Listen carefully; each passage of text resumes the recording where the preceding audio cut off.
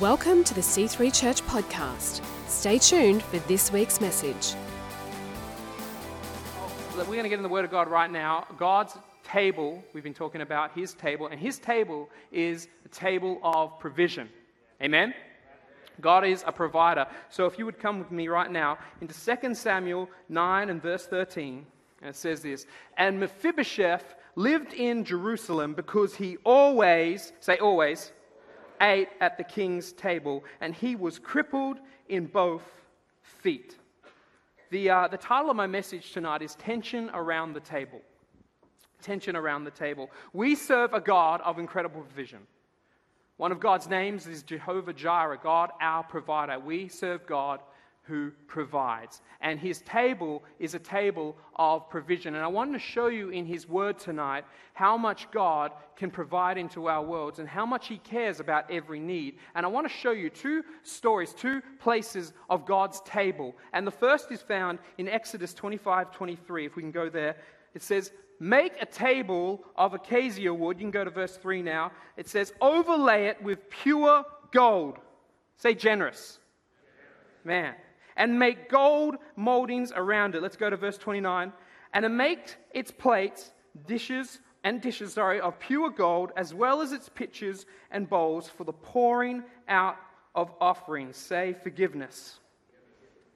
"And put the bread of the presence on this table to be before me at all times." Would you say relationship with me? Relationship. The gold, the bread, and the wine are all symbols of God's incredible provision into our world. Amazing. And these provisions are mirrored in another story of a table that we find in the New Testament, where Jesus comes and sits down at a table to take communion with His disciples. He's about to go and give His life for all of us. But before He does this, He makes a point to stop and take communion. And this is incredible. Let's look in Matthew 26. I know I'm giving you a lot of scripture tonight, but it's good for you. And in verse 20 it says, "When evening came, Jesus was reclining at the table." Now at the table of the tabernacle, it says it was covered in gold, which symbolizes to us God's outrageous generosity to us.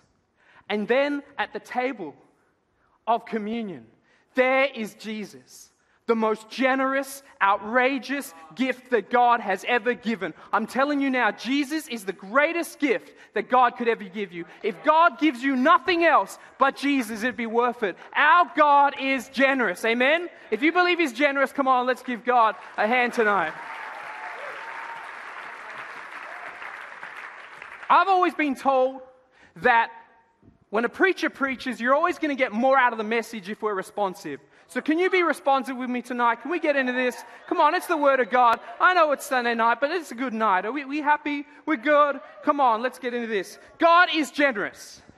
He is generous. Is He generous some of the times or all the time? He's generous all the time. And you know what? I want to replicate God's nature in my own life. That's what we're called to do. To become more like Jesus. And the thing about your nature is it's who you are because of what you do. I'll give that to you again, because this is good. Your nature is who you are because of what you do. If you want to be a generous person, it's really simple. Just start being generous.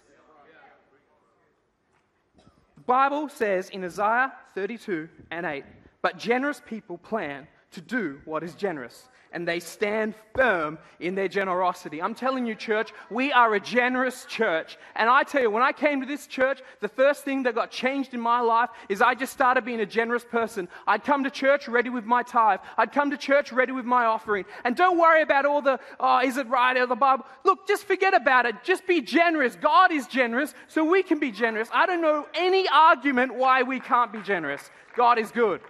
We're in Vision Builder season right now. And the Bible tells us that we are blessed to be a blessing. And sometimes it's hard because we kind of go, we're kind of waiting for God to bless us so that we can start being a blessing. But can I just tell you, if you just start blessing, even with the little that you have, you say, "God, I'm just going to believe and I'm just going to start pouring out of that place." God looks at your life.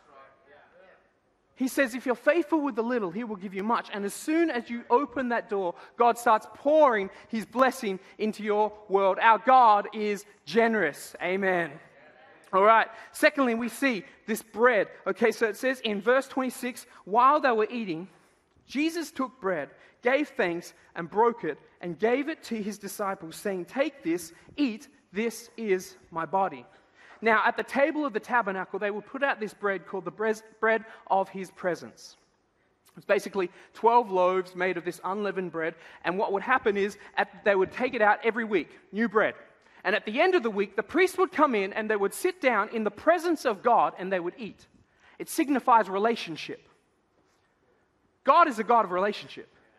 He's not distant, cold, or far. He is very near and very close. Now, the crazy thing is that if the priest would touch something unclean or would sin and get stuff in their life, suddenly they were considered unclean and they couldn't take part in relationship with God because sin blocks our relationship with God. And then we find Jesus at the table of communion and he holds up the bread and he says, "This is my body." Isaiah 53:5 says, "But he was pierced for our transgressions. He was crushed for our iniquities. The punishment that brought us peace was upon him, and by his wounds was healed." Jesus resolved once and for all every single sin, every single thing that stops us having a relationship with God. God who has provided a way. Who is thankful that God has provided a way for us to have relationship with him tonight? And lastly, it says he takes the cup and he gave thanks and offered it then to them and saying, "Drink from it, all of you. This is my blood, the covenant which is poured out for many." At the table in the tabernacle, there was wine in a cup. And at the end of the week again, they would come and they would pour it out as an offering. It signifies rest. It was the day of the Sabbath. Wine in the Bible also signifies victory. And here is Christ, seated at the table, about to pour out his own life as a drink offering for all, and his blood that is victorious, the only thing that gives us complete rest and complete victory over every sin that is in our lives. I am so thankful for a God that was so generous for my need of salvation. He has provided, but this is really cool, because he doesn't just provide for our salvation, he also cares about every area of our lives. See, he takes the bread, and when I think of him breaking the bread, I remember stories in the Bible where Jesus would pick up bread and he would start to break it and multiply it just to feed people's needs, their most basic needs, their hunger. He takes the wine, and I think of the first miracle that Jesus ever did. He went to a party and they were running out of wine. It's at the end of the party. Trust me, they've had enough wine.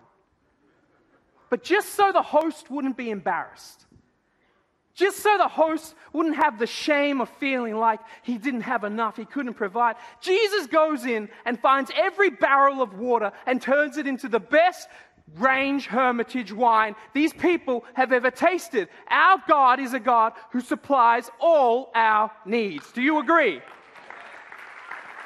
Amen. However, the issue is that sometimes it can be hard for us to see God's provision when we are in the midst of our current circumstances of lack. Psalm 23, verse 5 says this: "You prepare a table before me in the presence of my enemies." God's table is placed right in the middle of our mess. I can kind of sympathize with this scene. Dinner in our house is reasonably chaotic. And the reason it is chaotic is not because I have a bunch of enemies trying to barrage their way into my household, but it is because I have 2 small children under the age of 4. And these girls, they're beautiful and they're very, very small, but you mustn't let their size fool you. These girls are the messiest girls you have ever seen. They come into my living room and like that, there's a natural disaster. It's like, I come in, I'm like, what just happened? Did we have a tidal wave through here? SES are kind of walking through my living room. Stay back, sir. Your daughters have been through. It's a mess. And what I find is that I'd much prefer that God would take my table out of the mess. Because although I love my girls and they love me and I try to be the best dad I can, I'm not without my faults. And one of my faults is I hate mess. Man, God's got a sense of humor, huh? I hate mess. I'm watching this spaghetti get mushed and wiped, and I'm just freaking out, and I just want God to take this table of provision, my beautiful family, and just put it somewhere nice and clean. Maybe some jazz music in the background, low lighting. Jacob Lung preparing food for us in front of us. Where are you, Jacob? Stand up, Jacob. He's an amazing guy. Alex Farmco, maybe he's in the corner reciting poetry over us, and Pastor Phil is there, and he's just sitting, taking a still life of this incredible scene before me, and I'm looking at my wife, she's looking at me, we're playing footsies under the table. My children are seated, smiling, slightly sedated, basking in the glow of their incredible daddy. But then, with a smash, I am brought back to the stark, harsh reality of my current situation. And I see as my daughter takes up food and starts to just use it as shampoo, mushing it in her hair. My other daughter is painting on the table with spaghetti sauce. And although I want to keep my eyes on all the provision that God has placed before me, my attention is taken to my enemies around me, my age-old nemesis of mess. And for many of us, there is tension around our table between what God has said He has provided for us and our very real and at times very raw mess.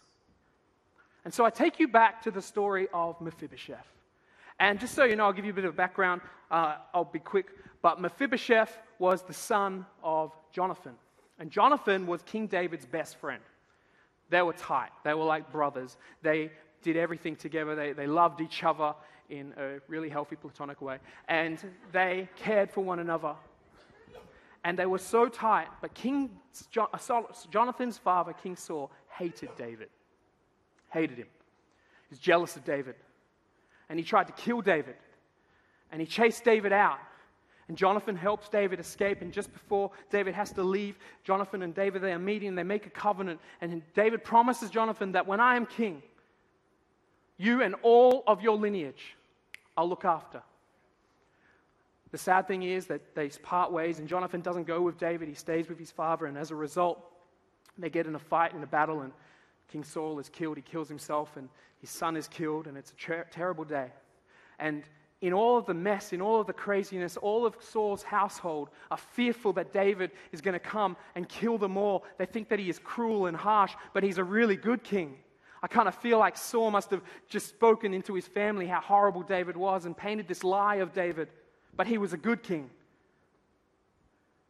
And so in the craziness and in the kind of freaking out, Mephibosheth as a boy, he's 5 years old, is there. And his maid comes and picks him up, and she's running him out. And as she's running, she slips and she drops him. And immediately, the Bible says, he became crippled. Mephibosheth means dispeller of shame, remover of shame. And I kind of feel like Jonathan must have named him as a promise that all the shame in his family line from his father Saul, all the mess that his father had caused, his son was going to remove the shame. And here is his boy, broken. No purpose in his walk, no strength in his stance. And they take him down to a place called Lodabar, which means pastureless, a place of lack. And here he is, nowhere to go, in a place surrounded by lack. But God is a great restorer. He restores all things. And so King David comes and he remembers the covenant that he set up with Jonathan. And he says this in 2 Samuel 9 and verse 1. He said, "Is there anyone still left of the house of Saul to whom I can show kindness for Jonathan's sake?" I wonder if God is here tonight, remembering his covenant he made with us when he sent his son to the cross to die for us, and that anyone who believed in him would not perish but have eternal life. And I wonder if God is here tonight saying, is there anyone I can show my kindness to? Is there anyone here tonight I can show my grace to? Is there anyone here tonight I can show my favor to? Is there anyone here tonight I can show my healing to? Is there anyone here tonight I can show my mercy to? So David, he hears about Mephibosheth, and his servants say, yeah, there's this guy, Mephibosheth. Go get him, bring him. And I love this. He's brought to King David's table that's already laid with provision. God's already got provision. And it says this in verse 6. When Mephibosheth, son of Jonathan, the son of Saul, came to David, he bowed down to pay him honor. In other words, he was afraid. And David said, Mephibosheth, your servant, he replied. Don't be afraid. I love that. Don't be afraid. David said to him, for I will surely show you kindness for the sake of your father Jonathan. Mephibosheth was afraid of the king because, again, he'd been told that David was a cruel, harsh, horrible king. And the reason tonight that some of us are stuck in our lap, trapped in unbelief, trapped in anxiety, trapped in sin, trapped in fear, is because we have this false perception of God. And instead of running to God in our time of need, we run away from God. Because the devil has put in our mind a lie, which is a filter of condemnation that says God is saying you're not good enough. You'll never be free of this. God can't save you. God can't help you. God can't heal you. But we serve a good God. And He is good all the time, church. Oh, come on. If you're here tonight and you are thankful that God is good, He's good all the time. But you can never experience God's goodness until you understand about His character. And I want to tell you something about God. God is full of uns. I know, it's weird. He's full of uns. God has unlimited, if we can get the first one, unconditional love. Unconditional love. There is nothing you can do that make God love you more. There's nothing you can do that'll make God love you less. And out of His unconditional love, He has unmerited favor. That's His grace. That's His grace. Unmerited. You can't deserve it. You can't earn it. It's just there. And the thing about grace, people say that grace is greasy. Like can't be talking about grace too much because grace is greasy. People start sinning. Grace is the stickiest substance I've ever met. Because grace sticks you right bang next to Jesus.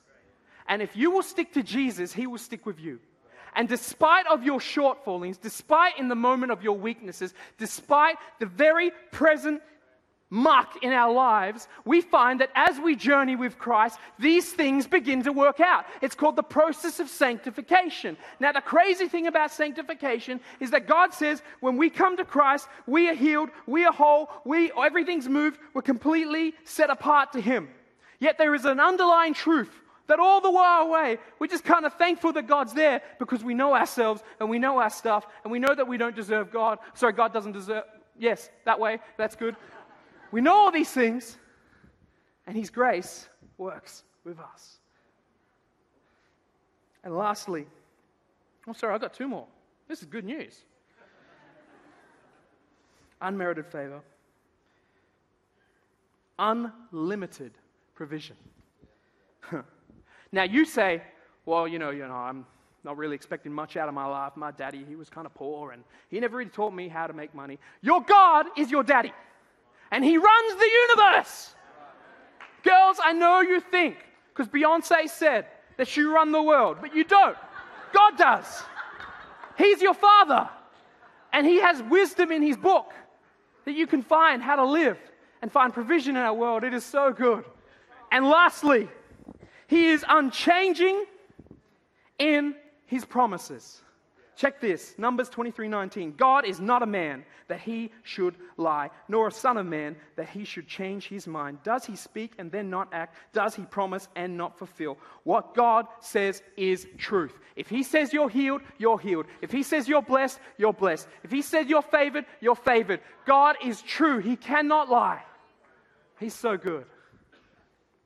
He's so good. So Mephibosheth is placed at this table. It says at the table, he finds restoration.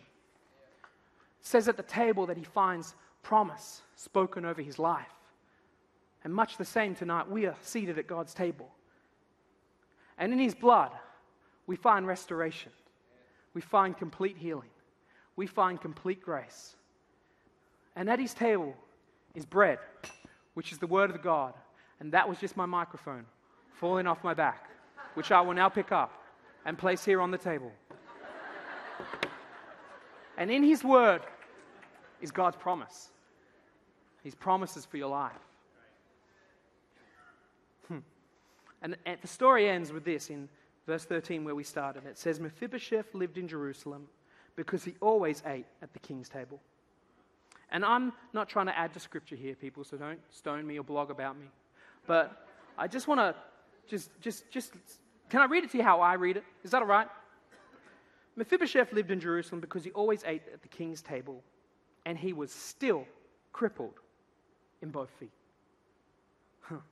See, the tension around the table is between what God has said you are and what God says you have, and the very present realization of our own lacks between who we think we are and what we think we have.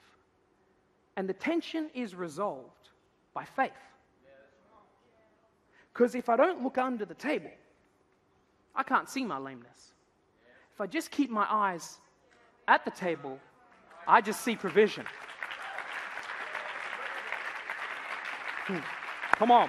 1 Corinthians 1:20 says, for no matter how many promises God has made, they are yes in Christ, and so through him, the amen is spoken by us.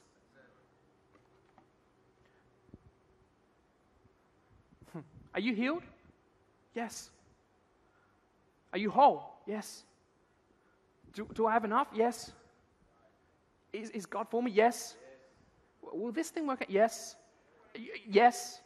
Yes. Yes. Yes. Yes. But until you say amen, you'll never get your yes. Because the promises of God are yes and amen. But it only takes faith to link the two.